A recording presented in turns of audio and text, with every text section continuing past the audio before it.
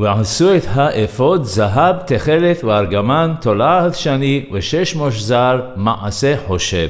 And they shall make the ephod of gold, of blue, of purple, of scarlet wool, and fine twisted linen with masterful work.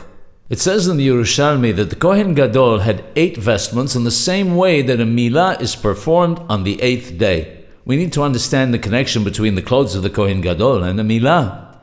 It says in Benayahu that the Midrash explains that Shabbat says to the Milah that it, Shabbat, is the greater of the two. Proof of this is the fact that God rested on it after the creation of the world. The Milah responded that it was greater than the Shabbat. Of course, as we know, we set aside some of the laws of Shabbat in order to perform a Milah. This proves that a Milah is greater than Shabbat. The Kehunah, the priesthood, also overrides some of the laws of Shabbat because the Kohanim offered sacrifices in the Beit HaMikdash on Shabbat. From this we see that the Milah and serving in the Beit HaMikdash are on an equal footing.